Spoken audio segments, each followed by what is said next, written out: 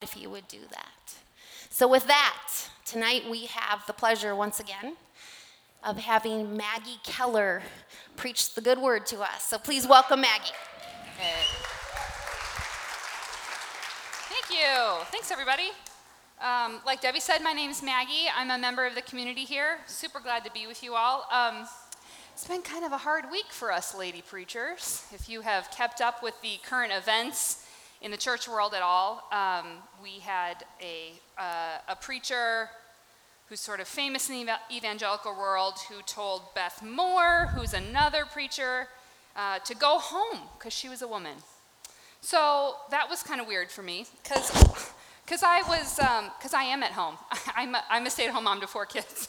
But this week I was also preparing this sermon. So I felt that tension, and at the end of this week, I'm just glad to be here with you all. It feels like coming home, and I'm grateful for that. Matt and Debbie, you do a great job of mentoring those of us in this community and calling out our giftings, and whether we're men or women. So I'm just glad to be here with you all, and I'm sure you're glad to be here with Debbie's leadership as well. Okay, so we've been in this series that we're calling Greater Than, and it looks at the 7 signs that Jesus performed, these miraculous signs, in the Gospel of John. And in John 14, Jesus references all these signs, and he says to his disciples, his friends, see all this, all of this that I've done, this is nothing.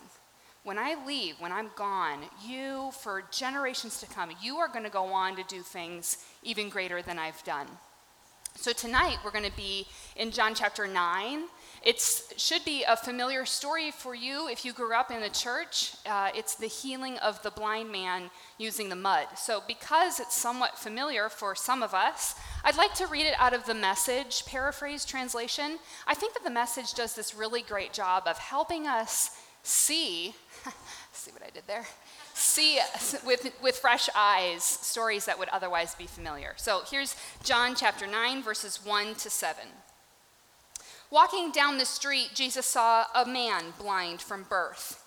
His disciples asked, Rabbi, who sinned, this man or his parents, causing him to be born blind? And Jesus said, you're asking the wrong question. You're looking for someone to blame. There is no such cause and effect here. Look instead for what God can do. We need to be energetically at work for the one who sent me here, working while the sun shines. When night falls, the workday is over. For as long as I am in the world, there's plenty of light. I am the world's light. He said this, and then spit in the dust, made a clay paste with the saliva, rubbed the paste on the blind man's eyes, and said, go, wash at the pool of Siloam. Siloam means sent.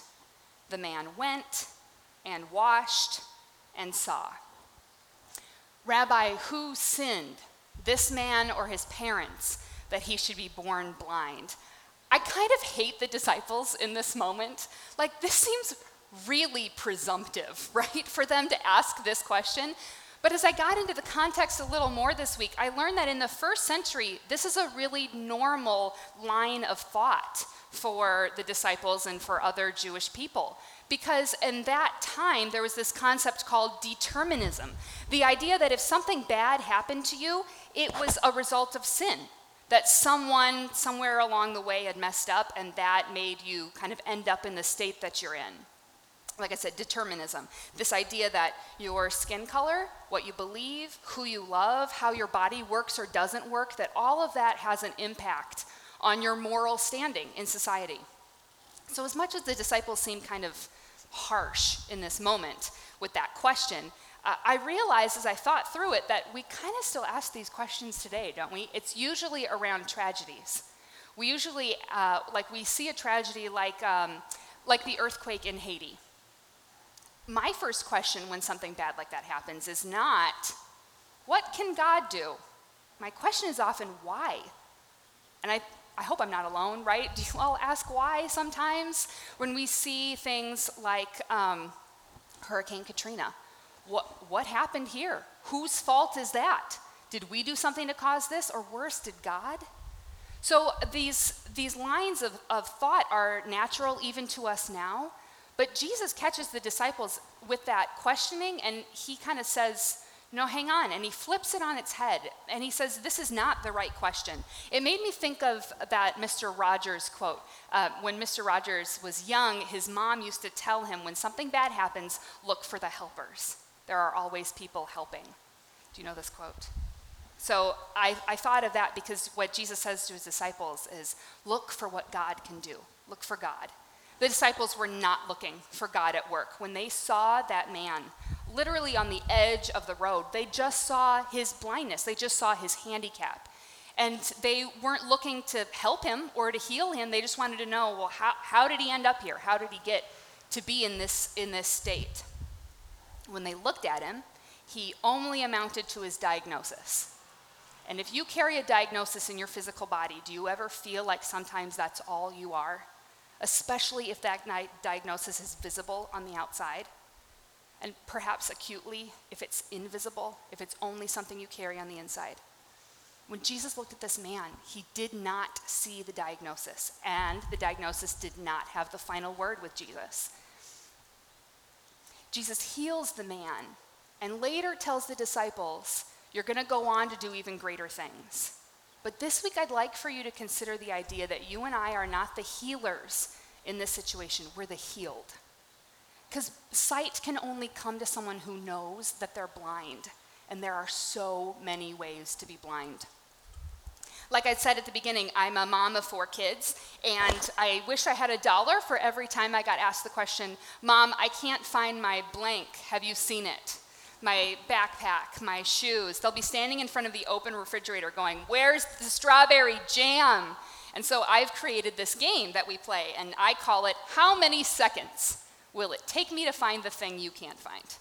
It's a little bit of a rigged game because I always win, and it's always less than 10 seconds. So I would actually like to play a little bit of a version of that game with you now. Patty, could we roll that video? This is an awareness test. How many passes does the team in white make? Go!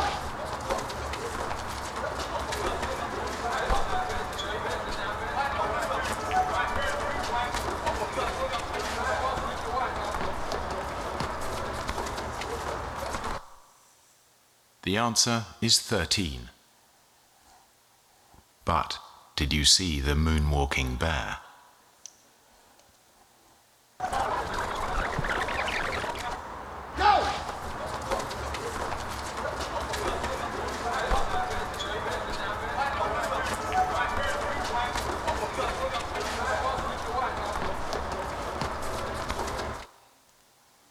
Okay, how many of you got the number correct? You saw how many passes. And how many of you did not see the bear? Okay, so this video is an illustration of a concept that psychologists call selective attention or selective awareness. And the idea here is that if you are looking at something visually, your eyes will take in like the light and the shadow and the visual concept.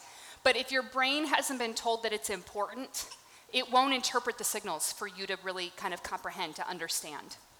So the idea here is that you see what you want to see until you're directed to look for something else.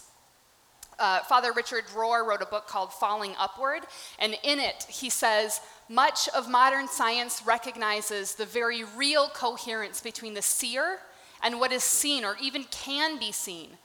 Wisdom seeing has always sought to change the seer first, emphasis mine, and knows that what is seen will largely take care of itself. It is always that simple, and it is always that hard. The idea here is that if we can change those of us who are seeing, then what is seen will come into greater vision. So now I want you to apply that concept to how you see God. Where do you look when you look for God? And when you look for God, what do you see? Here at the table, we believe in the divine nature of every human being. We believe that every human is made in the image of God, is breathing the breath of God, and has the Spirit of God living inside of them. But what about the image of God in the people that you don't see? Or the people that are right in front of you that you're not looking for? A few years ago, I was able to partake in an immersive learning experience where they brought a big busload of folks from the suburbs into the city Actually, it was one neighborhood over from mine, but most of the other people were from the suburbs, mostly white. And they had us listen to some people whose life experiences were probably pretty different from ours. And I listened that day to the story of a woman who had spent most of her life as a sex worker. She told us her whole story, from being trafficked at a very young age to trying to escape, to being caught in this cycle of addiction, and then eventually her story of rescue and rehab and recovery. And it was so powerful. I was listening and I had these two thoughts simultaneously. The first was, this story is incredible. This woman needs to share this story at church. She needs to share it at every church. We need to hear this woman's story. And at the same time, I had this thought, she's a little angry. She seems really aggressive. She's crying a lot. She's kind of shouting, and it made me uncomfortable. And I kind of hate that that was my thought, because I don't think that in this society we have a lot of space for the idea of women being angry. I wish I could count how many times in a job performance review I've been told that I'm abrasive, and yet that quality is liked in men. But here I was doing the exact same thing to this woman. Her delivery made me uncomfortable, and so I put her in a box and I labeled her angry, aggressive, and I explained her away. I'm embarrassed that that was my experience that day. But when I did that, I missed what God was trying to speak to me through that woman's story. It was just her delivery that made me uncomfortable, and instead, I was looking to sort of Jesus to be my comforter. And the problem with looking to Jesus for comfort is that you're going to miss all the ways that he's very confrontational. Jesus doesn't do a lot of confronting the religious folks. He does a lot of I said it wrong. Jesus doesn't do a lot of comforting the religious folks. He does a lot of confronting. Did I say it right this time? Okay, good. If you're seeking comfort, it's natural that you're going to shy away from what feels uncomfortable because you're going to think that Jesus isn't there. But the thing is, I don't think that God speaks to the margins. I think he speaks to us from the margins.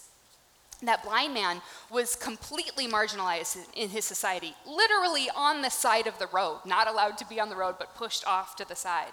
But that day, when that blind man received sight, God chose to reveal God's self through this blind man to all of the disciples and all the Pharisees. And the ironic thing is that while the blind man received sight, it was the blindness in the disciples and the Pharisees that was exposed that day. They were the ones who were spiritually blind. So I want to ask you some tough questions. Which of the people on the margins of your world are you not seeing? Who are you missing? And in so doing, you're missing the Spirit of God in them.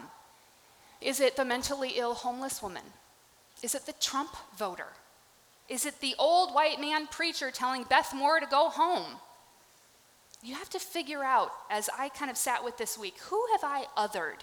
Who have I kind of pushed to the margins of my life? And it's the presence of God, the Spirit of God, the breath of God in them that is missing from my vision of God. With them and their stories, the truth of God in their lives, that makes my vision of God more complete. And I can't get a full vision of God without them.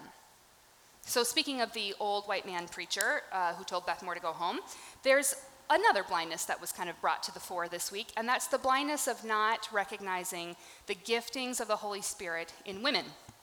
I grew up in a church where there were no women pastors. It wasn't something that was expressly taught from the front, but in the very childlike way, you just kind of absorb it and soak it up, and then you internalize it. So I got to college, and I was standing on the floor of my dorm, and I had just met a young woman who was also from Minnesota. I was really excited to meet her, and I asked Steph, what are you studying? And she said, well, I'm a Bible theology major. And I said, what are you going to do with that? Which is a dumb question. I should know. I was an English major, and everyone asked me, what are you going to do with that? And I said, I'm not going to teach, if that's your second question. Anyways, I asked this girl this question, which was dumb. I shouldn't have done it. And she said, I'm going to be a pastor. And I think that I actually had to close my mouth, because what was about to come out was, but women can't be preachers. It's okay, we can laugh. That's funny, right? I used it as a sermon illustration. So clearly, like, God has brought me on a big journey in this area. I feel like I have received sight in this area because I'm standing on this side of things tonight. And this is my third sermon that I've got to preach at the table. And it wouldn't have been even an idea in my mind when I was a kid. So I think that the truth about theological blindness that I realized this week is that it's hereditary. Theological blindness is hereditary. And so the greater than that God is telling through this particular part of my story of blindness to sight is this little girl right here. This is my daughter, Grace. And Grace is growing up in this church under this leadership, and Grace knows that if she wants to, when she grows up, she can be a pastor. And that is not something that was ever expressly told to me that I could do, but Grace knows very clearly that this is an option for her. And it's that side of things is hereditary too, because her grandmother is also a pastor. I married into a family of pastors, and I'm so grateful to give that legacy to my daughter. Actually, I think we might have pushed the pendulum a little bit too far, because a couple months ago, I was preparing to give the words of institution here, and Jack, my older son, said, "Mom, can I give the words with you tonight?" And Grace overheard him and started laughing, and she goes, "Oh, Jack, boys can't do the words of institution." What kind of sight are you going to give your children in an area that you were blind before? Maybe not your children. Maybe you're going to give that sight to your nieces and nephews, or maybe your friends' kids. Or maybe you're going to volunteer here in the table classrooms, and you're going to give sight to my kids. What kind of journey do you want these kids to go on, and what do you want them to see when they get the mud out of their eyes? Because the truth is, this transition from blindness to sight is not an instant event. At least it wasn't in this story. Jesus had the capacity to heal the blind man instantly. We saw that in other miracles. In other parts of the New Testament, Jesus heals instantly. So we know that's within his power. But it's a massive transition from blindness to sight. And so it makes sense that this particular healing wasn't instant. Jesus actually gives the blind man the opportunity to participate in his own healing. Jesus puts mud on his eyes and then sends him to the pool, which means that all the way from the moment he got the mud on his eyes to get to the pool, the blind man is still blind, but he is walking that road. He's on that journey. I think one of the kinds of blindness that has more of a gradual progression is racial blindness. So I mentioned the kind of church that I grew up in. You can guess by now I grew up in a very white suburban area of the cities. And when I got to college, I was in a World Civ class. And one day, this gentleman walked into our classroom. This is Rodney Cisco. He is an extremely commanding presence. He stood 6'7", was wearing a power suit, he captured our attention. And I remembered that day just this past year because Rodney passed away from cancer this year. And so when he died, I remembered this moment when he walked into our classroom, and the lecture that he gave us that day was actually an allegory that he told that challenged our perception of people based on their skin color. Rodney was the first person in my life to tell me that as a woman with white skin in America, I was born with privilege. It deeply upset me. I remember leaving that class, walking straight back to my dorm, calling my family on the phone and saying, "Am I a racist?"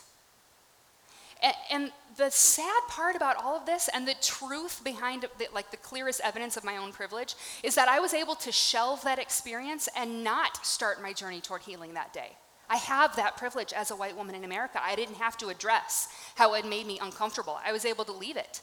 For almost 7 years, I left it and didn't return to it. But I think that there's been a journey now. I think when I was ready and I started doing my work, I was reminded of that day that Rodney called my awareness to my own blindness. And then I started doing some work. Then I started looking into the racial disparities in her city. And I looked at the ways that I am complicit in systemic injustice, the way I've profited off of it. And so I've done some real work here, but the truth is, I've got a really long way to go. I'm not going to stand here and tell you that I can see all the way. Rachel Garden, I don't know if you're here, but you actually posted something this week that went really well with this. The tweet you retweeted, Rachel, said that the work of anti-racism is calling out racism wherever you see it, including, and most importantly, in yourself. So this is a journey that we're on. And the greater than here is that I'm bringing my kids along with me on this journey. We talk really openly in our house about the privilege that their skin color affords. And we express to them how important it is that they spend every bit of that privilege to elevate somebody else's voice. And as a parent, I get it. There are areas that John and I are blind. There are areas that we are unknowingly and unwittingly passing on blindness to our kids. And that's why we're counting on you to help us raise them. Because you have more areas of sight than we have. And so we need you because you help increase vision for all of us. As I was deciding which stories to share tonight, I had some hesitancy.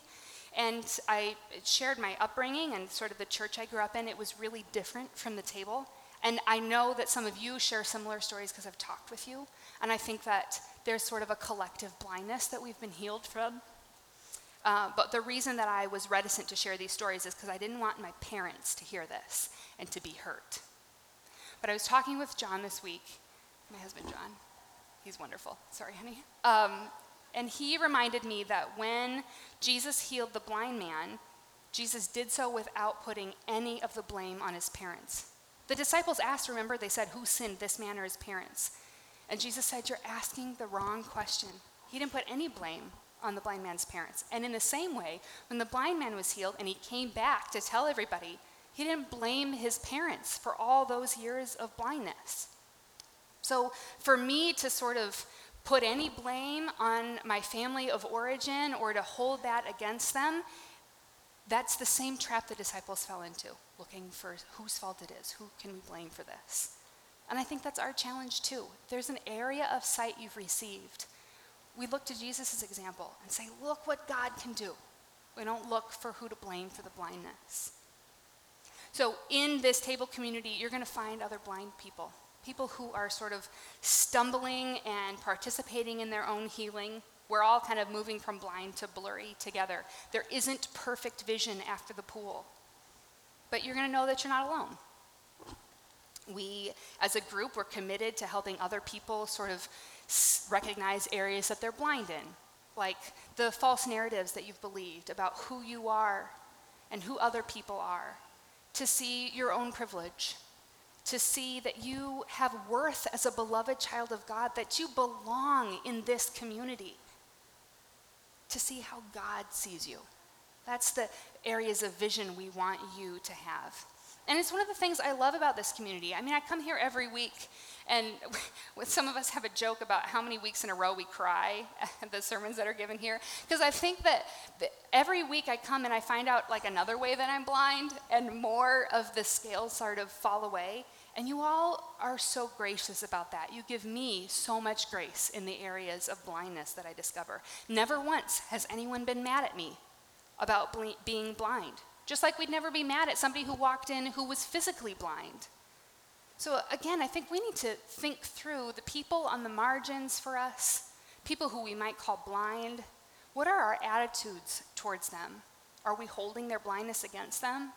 Are we angry with them for the ways that they're blind? Because really what we need to do for the folks on the margins is what we do for each other. Here we come in and we put an arm around each other, we take each other's hands and we lead them to the pool. At least that's what's been my experience. Matt talks about this all the time, but the idea of, taking each other's hands and walking each other all the way home. That's what we do for each other here at the table. Just how can we come alongside you and help you have restored vision? And the thing about having full vision is that it actually makes things harder. When you can see all the ways that you are blind, that the world is blind, it makes you uncomfortable. But I'm telling you, getting healed isn't comfortable. Getting mud in your eyes is not going to be comfortable.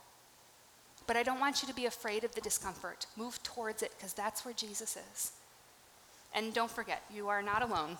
We're just linking arms and moving that way together. Would you pray with me? Lord Jesus, We are thankful for all the ways that you have brought us sight. And we are thankful for a community of grace that receives us as we discover more areas of blindness. I pray, Lord, that you would continue our journey toward healing tonight. And Lord, I pray that we would be willing to extend a hand to someone else who's ready to start that journey with us. You are good, Lord. We thank you. In Jesus' name, amen. Thanks.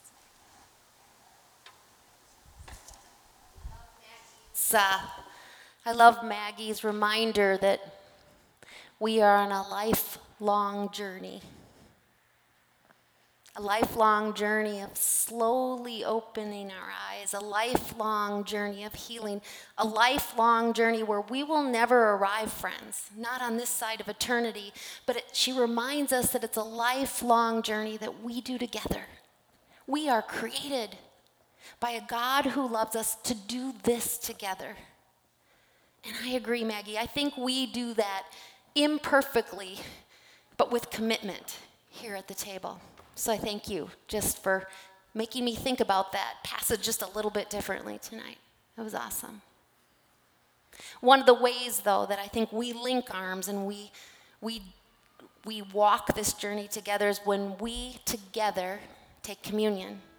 When we meet here on Sunday nights and we break bread and we dip it into the cup, and we're reminded of this Jesus, this God we love, and the transformational power of Jesus on the cross that allows us to open our eyes and to see, even if it's blurry, and to be changed. And your stories, Maggie, about your children are so wonderful because it shows us God's redemptive work generation over generation over generation. And it's how he brings his kingdom here. So the night before Jesus died, he was at a table with his friends and he broke bread. And he said, "This is my body, broken for you. When you take this, remember me." And he took the cup and he poured wine into the cup and he said, "This is my blood shed for you. When you drink from this cup, remember me." So we invite you during the music to come forward as you'd like, and you can take the bread and dip it into the cup. The gluten-free elements will be up front, right in the middle, the others on the side. And maybe while we're coming forward together, we can be reminded of what God can do, what God is doing, how God is opening our eyes. So please, together stand, and we'll pray the prayer that Jesus taught his disciples to pray. Our God, who art in heaven, hallowed be thy name. Thy kingdom come, thy will be done, on earth as it is in heaven. Give us this day our daily bread, and forgive us our debts, as we forgive our debtors. And lead us not into temptation, but deliver us from evil. For thine is the kingdom, and the power, and the glory forever.